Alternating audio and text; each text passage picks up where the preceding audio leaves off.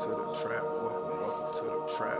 Welcome to the trap. Welcome to the trap. Welcome to the trap. Welcome to the trap. Let's go. Zen. Trap. Zen. Trap. Zen. Trap. Zen. Trap. Protect. Yo, peace. Protect your energy.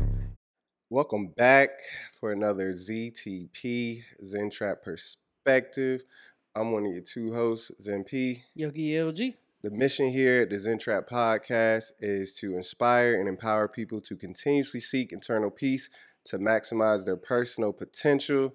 We got an exciting, life-changing episode for y'all today. For sure. Yogi LG, why don't you tell them what we're reviewing? All right, so typically we cover, videos or books that we're, read or watch and found. This is kind of like a series that we found on HBO Max.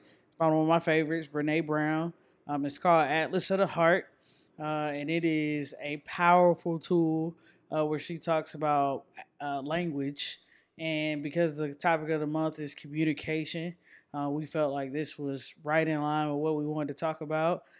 So P, give me your general overall overview of what you learned in its 5 episodes. They all like 45 minutes each. 5 episodes. This is the first season. It's going to be another season. I'm thinking it might be like 3. But my overall on the series. This is a series about how to put verbiage to your emotions. It defines words and terms that are for your feelings that in some studies, I guess in the psychology community, could have some, not necessarily controversy around it, but debate on what the actual definition means. This kind of puts us in the same playing field so that we're using the same terminology, working from the same playbook. Absolutely. Couldn't agree more. I think overall, what I found is that it's kind of like, hey, in order to connect with someone and have human connection, you kind of have to understand what they're feeling and understand what they're going through. And you also have to understand what you're feeling and what you're going through. So let's just make sure we have meaning to the feelings that we have, right? And like making sure we're not just calling it sad. I think it starts with a study that she said like they did a huge study and people, like all these people came up with like 3 emotions. It was like happy, sad, hurt, or something like that. Happy, sad, mad, or something like that. Mm-hmm. So it was just amazing that that's pretty much the most common 3. There's so many more emotions that we need language to. So I want to take this back a little bit. When we had an episode before, this is kind of what I was talking about that should be taught in school. I still feel. Oof. I feel this is language. Part of language, I think there should be a class on emotional intelligence. Emotional intelligence just being how to put verbiage to what you may or may not feel. Now, just because you know the definition of the word don't mean you'll ever feel it in life and you may have your own definition, clearly, because it's almost like philosophy where you could almost put your own term or slang to it. And then, of course, words have different meanings. But in general, this is what I would like to see inside of either a PE or just a separate type of class in general. Words on your emotions so that you can at least know how to say what you're feeling. Yeah, I mean, that's a good point. I think in certain, I think it would be a good thing for everybody to have this kind of verbiage. When you growing up, I can imagine being like 10. I can remember not knowing how to describe what I'm feeling. I just like am so overwhelmed with feeling. I just cry. What's wrong? I literally do not know. But think if your parents don't either. Yep. Think if they don't know either. They can't even help you talk you through kind of what you're feeling and what you're going through. So, did you learn something unique? Like, what was I learned so many things, and I'm sure you did. So, what are the standouts for you? What's something that you learned that was like, oh, I've never heard that? It's so many things that I learned that I never heard. I can start with the first one. I'll start with a happy one, I guess. And one that can kind of start off with the depth at which we went. Schadenfreude? Yeah. Is that the term? Did I say it correct? Fraud. No, it starts with an S, so I know. Yeah, Schadenfreude. Yeah. That's like go ahead. You want to describe it? Yeah, for sure. Schadenfreude. Shameful joy. Yeah. So I put duality just beside it because it's almost taking pleasures in others' discomfort, to be specific though. Mm-hmm. So Schadenfreude is not just being happy because you made it out of some terrible situation or you were able to achieve something. You also are happy because this other person specifically is swimming in discomfort. Now, you may be feeling like this person deserves it or something. Maybe they had it coming to them, karma, whatever you want to call it. This person, you just don't like them. But you taking joy in them feeling discomfort or their emotional discomfort, that is schadenfreude. All right. Never heard that word before in my life. Yeah, I think it's Ever. like a German term. German term. Yeah.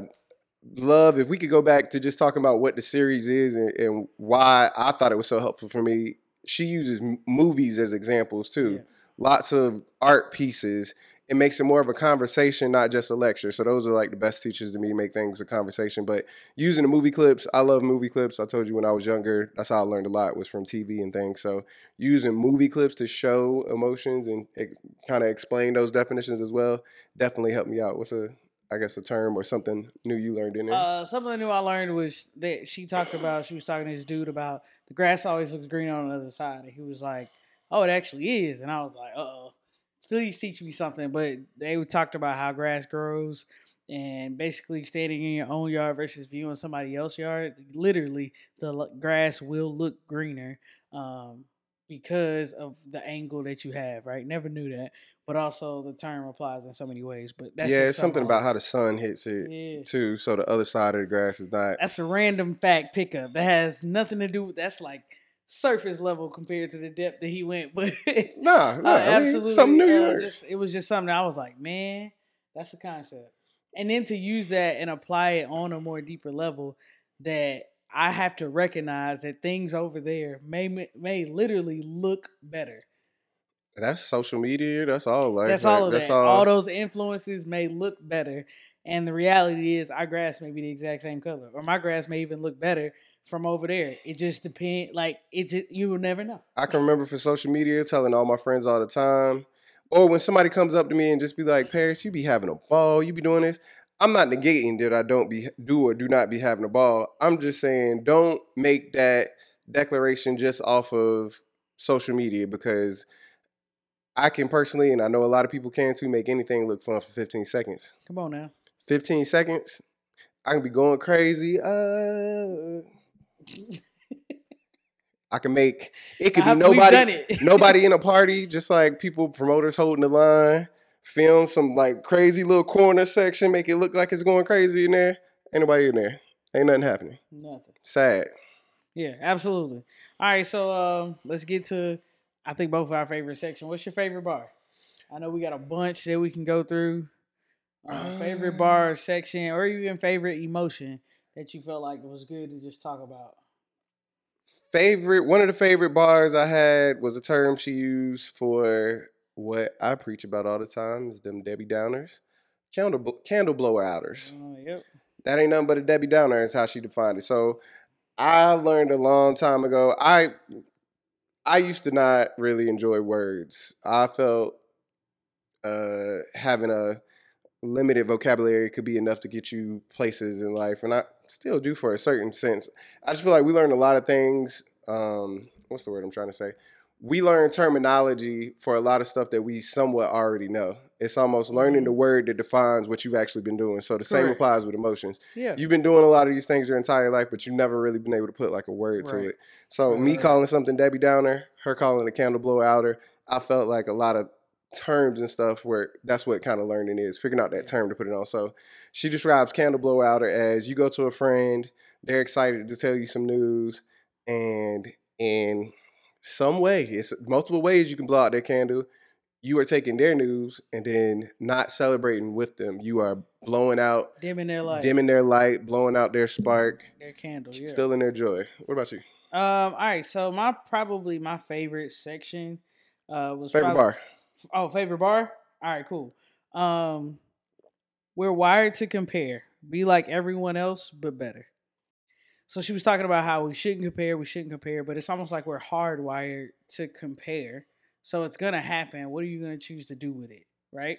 So I thought that was just a bar in general. There's so many bars in here, though, for sure. We could go through every episode, and this could be an hour long, 2 hour long of just talking about what we For learned sure. from 5 episodes. I did like in the beginning how she introduced it that we're going to have to tackle this together. It's very similar to Nedra Tawwab's book Boundaries on saying learning these things and exploring your feelings is going to be a bumpy, uncomfortable ride full of Yes. conflict and emotions. So getting to a place of discomfort should not be an unknown thing. You should not be surprised when you are feeling uncomfortable. So I really like that she started with that, and then again just kind of went straight into it. Bing, bing, bing on the words that we're going to describe with examples and stuff. So another bar that I just want to throw out there was another definition for boundary. And it was like the distance to where I can love you and myself simultaneously. Yeah. And I thought that was really good too. And I wrote that one down too, and I just wanted to be sure it don't truly matter. But that wasn't a Brené Brown bar. It That was not. was. It was not a Brené Brown Do you bar. have her name? I do not. I don't know. I don't I have her definitely name. wrote her name down just because I was going. Black woman. She was real cool. Looked real Yeah, swaggy on the video. I wanted to make sure I gave her a shout out for that definition Yeah, that for was sure. good. I think her name started with a P. I definitely need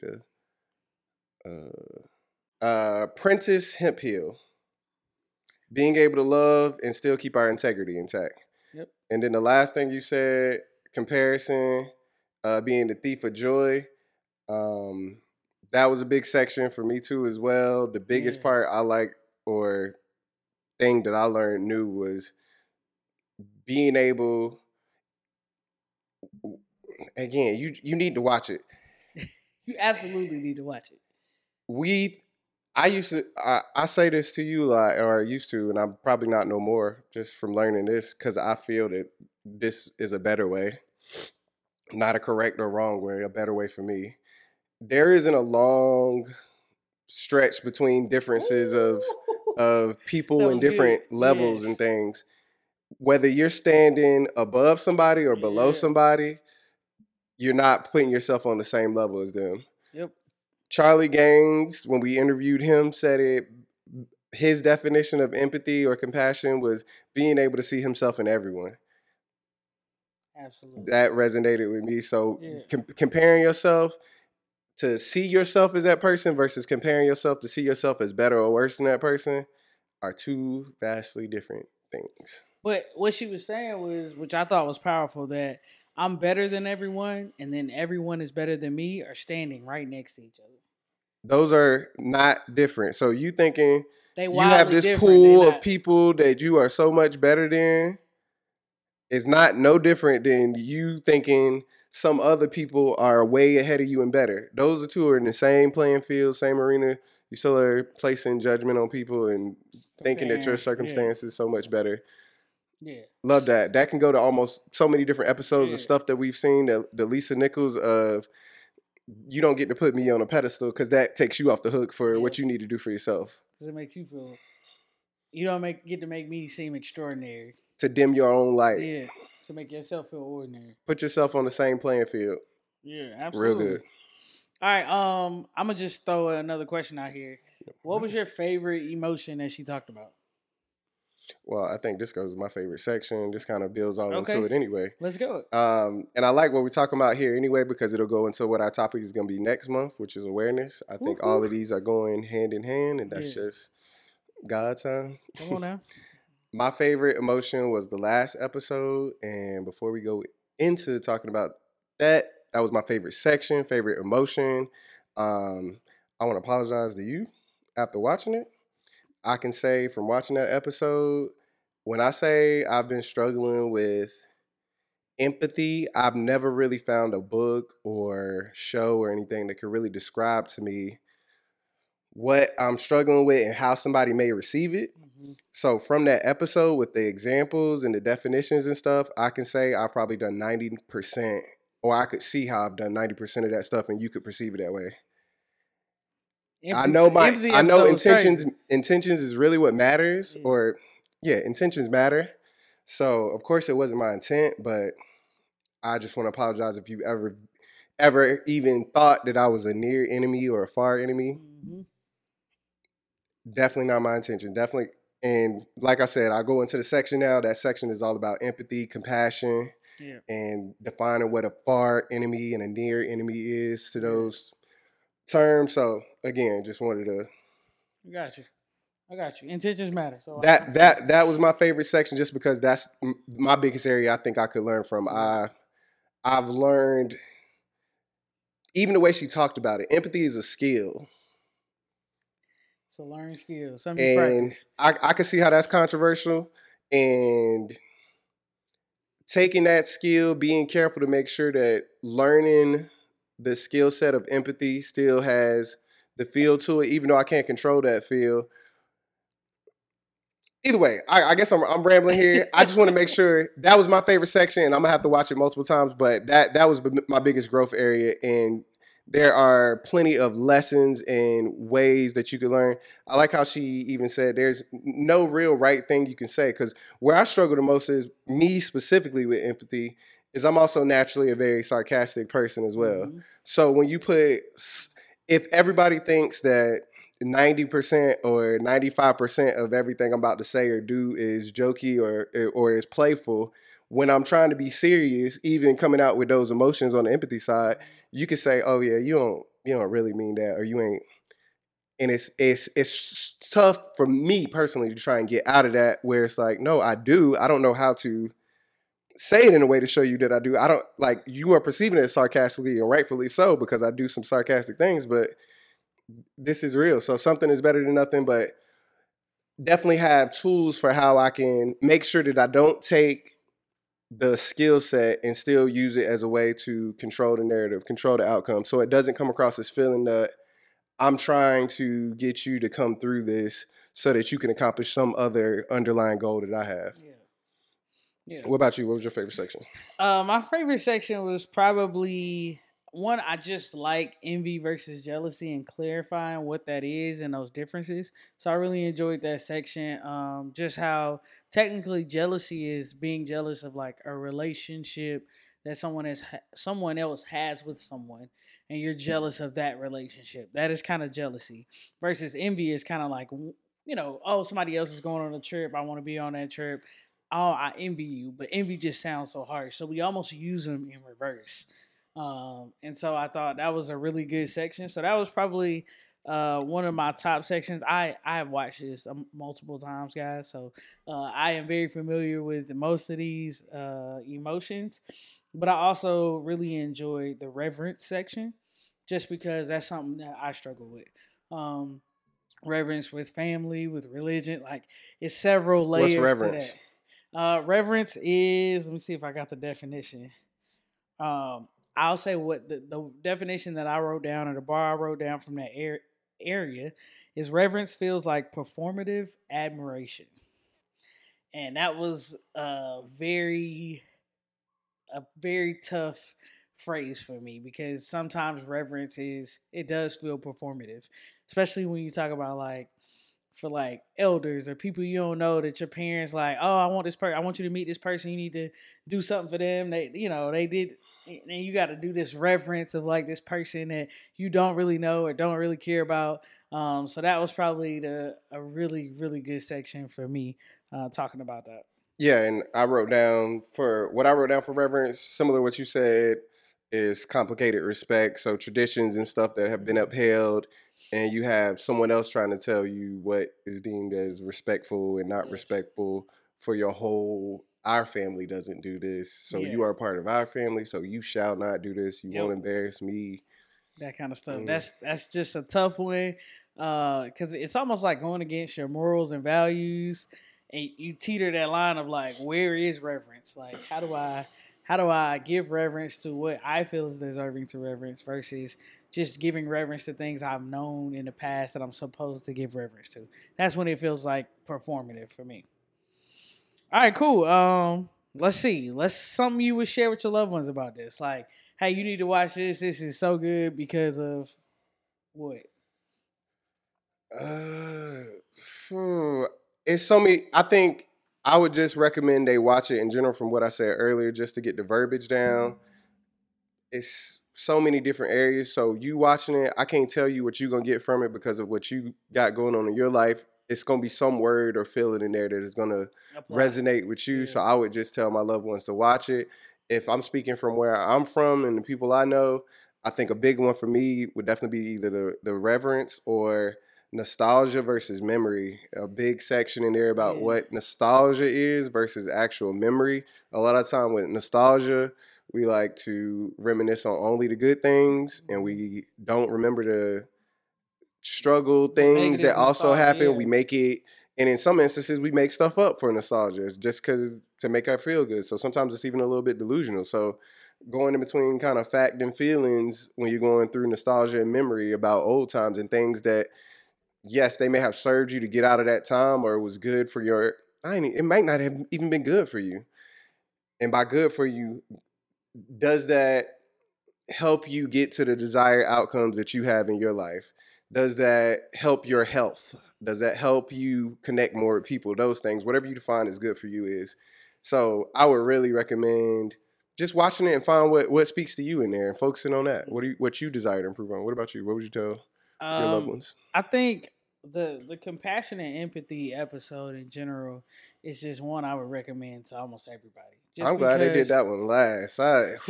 It was so good because it talked about how you connect with people through compassion and empathy, and that's such a big part of how you connect with people. And so I think I would recommend that to my loved ones, my friends, just because we kind of, your family is people that you didn't really get to pick, but we still want to connect with them in a very meaningful way. So for me, learning compassion, practicing it as a daily practice, as they call it, and the skill set of empathy is just super, super imperative for relationships in general.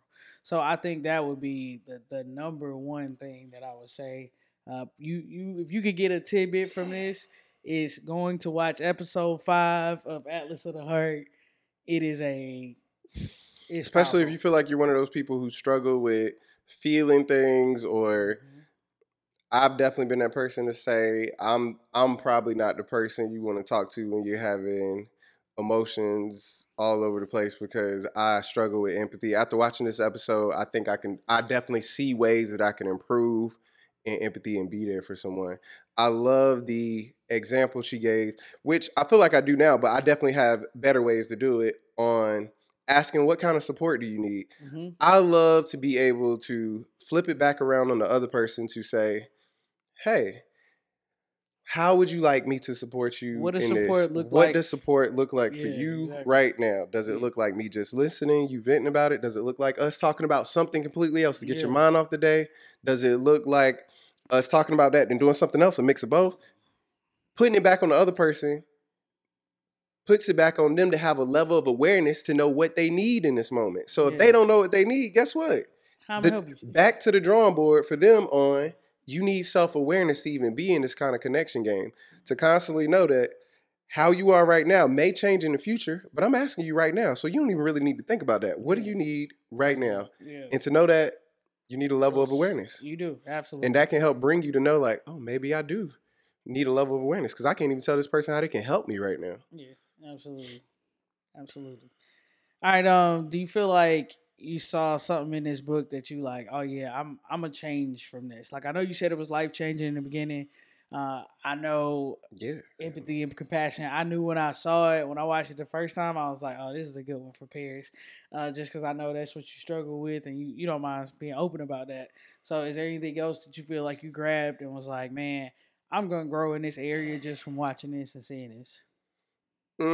It's other areas for sure. I now am a fan of vocabulary. I've done the flip that I thought, as you say, when you're younger, oh, I ain't gonna never act like them when I'm older. I ain't gonna never do that. I still ain't reading the newspaper though, or watching the news, but we'll see. Give me till 60, maybe. Yeah, you say it now. Watching the news at 60. I still don't think I will either, but I can jump in. Please jump in. Yeah, absolutely. All right, cool. So, one thing I felt like I've learned, and I think it's going to change me and shift me, is when she first kind of starts talking about this, she intros you into what we're about to do, right? And she starts talking about emotions having ingredients. And the first ingredients in that is actually what you feel. And so, what you're actually feeling is the first ingredient to emotion. The second is the language for those emotions. what you're gonna call it per se. And so I thought that was really powerful, recognizing that like I can feel something, but another part of me feeling that is what I'm gonna label it as, right? And so another section that I think really got me or was good for me was talking about being overwhelmed versus stressed. And I'm experiencing a lot of that in my current life, right? Like, am I overwhelmed right now or am I just stressed? And she used the analogy about when she was a waitress, how she was like, I would have a lot of tables and I would go to somebody and say I'm in the weeds, and that just mean, hey, can you grab water for them, grab the dinners for this and this table, and then I'll kind of be caught up. I just need some help.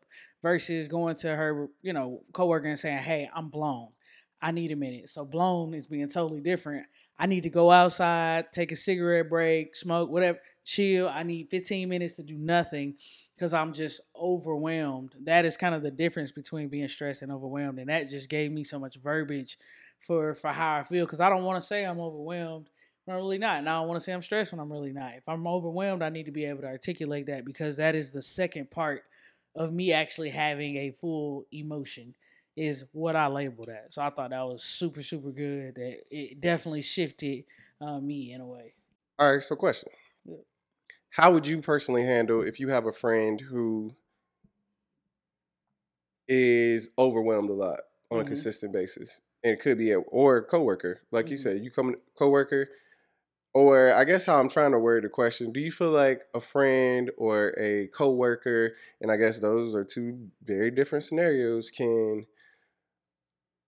not cry wolf, that's not the word I'm looking for, but use the I'm blown Too often. too often? Do you feel like Yeah, and absolutely. how would you handle that though? I mean, another thing that in the Atlas of the Heart she talks about is when people use this language, we don't believe them.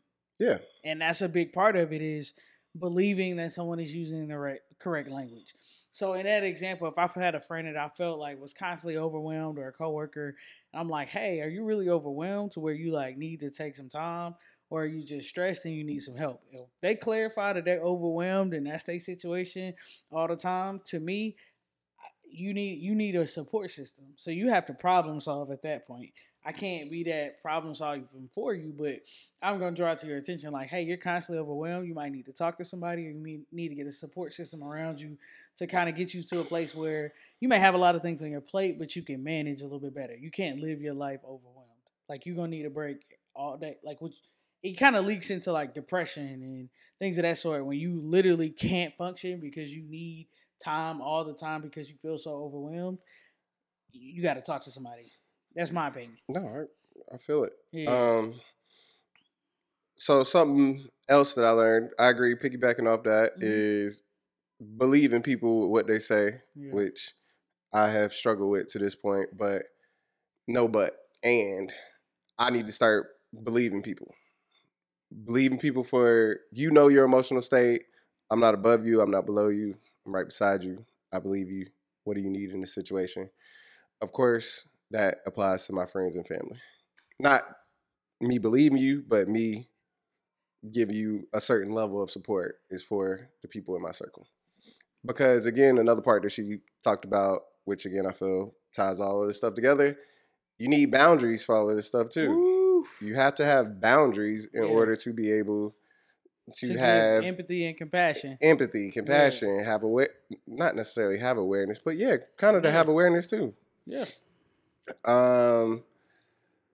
Learned about the near enemy and far enemies. Please go into that for me. I would love to hear your interpretation of that. So near enemy and far enemy to me is almost a levels to synonyms, almost is what I would say. Synonyms or analogies.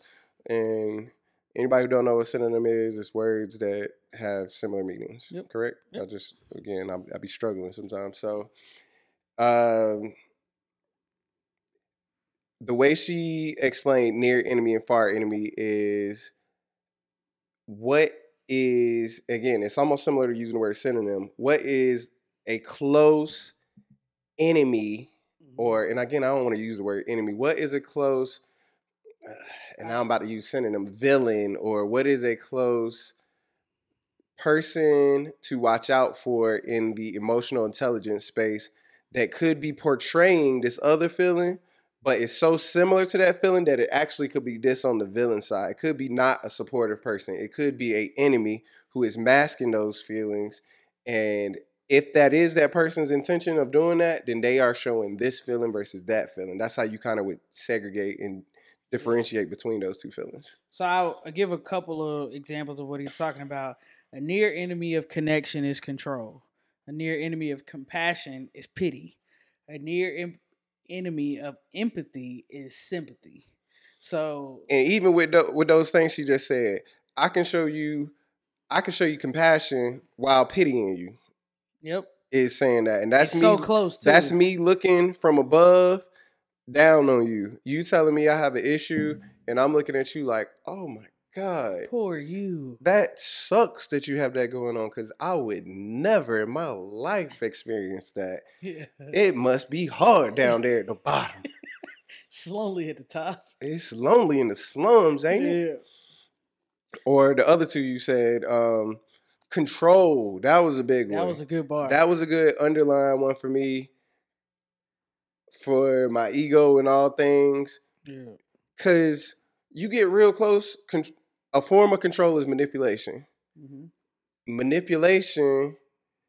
Can manipulation be good? I think no. I think no. I'm not saying I haven't used it. I'm asking. Yeah. I guess I'm asking questions because I'm thinking out loud. When coaches are giving speeches and stuff to their team, is that a form of manipulation? When I'm trying to rile my team up to focus or do things? Nah, I don't think so. Okay, what's that then?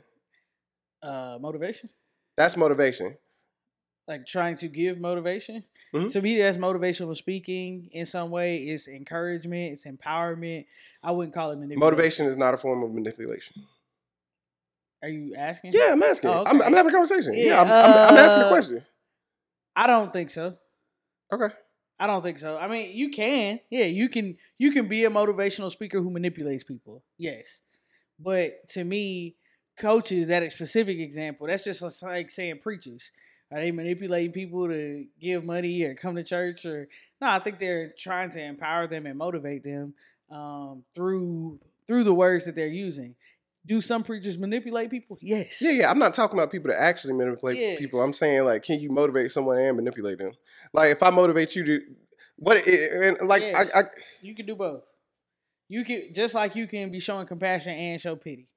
You can motivate me and manipulate me. To me, the manipulation in that sense is more like your intentions, right? So when you start looking at my intentions is to get you to do something that I want you to do, but I'm going to give you this motivational speech as though it's to empower you, and really it's because I think you should do this, and I want you to do this. Okay. So I think it can be both.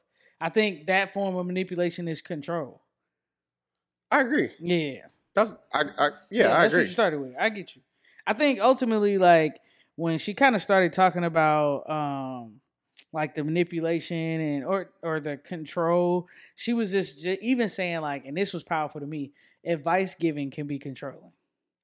Like, that's where I'm hitting at. Yeah. If advice giving, or again, me trying to motivate you to even do what I say you want to do. I'm trying to motivate you on what you say for me to hold you accountable. Does that fall in the same playground? I don't know. I'm not going to call it manipulation, but I will say that it can be controlling. Okay. Yeah, for sure. Okay. So again, those are things that I've learned. I definitely will rewatch it. I'm sure as I keep moving through different phases of my life, different words will stand out and mean more to me. What's something you feel like that I could grow from?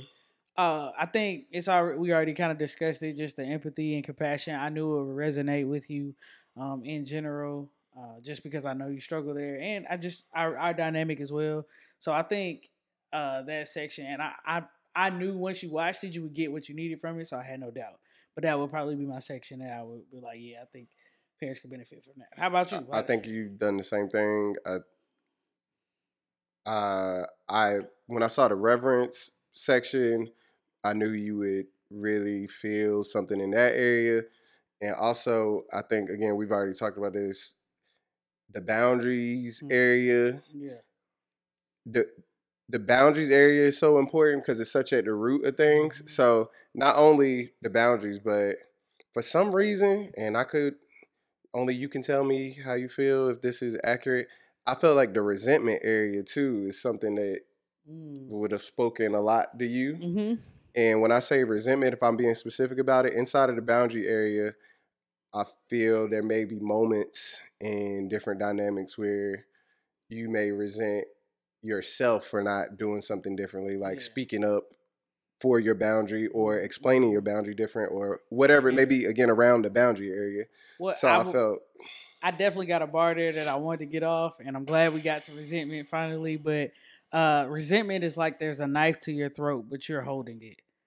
It's part of envy.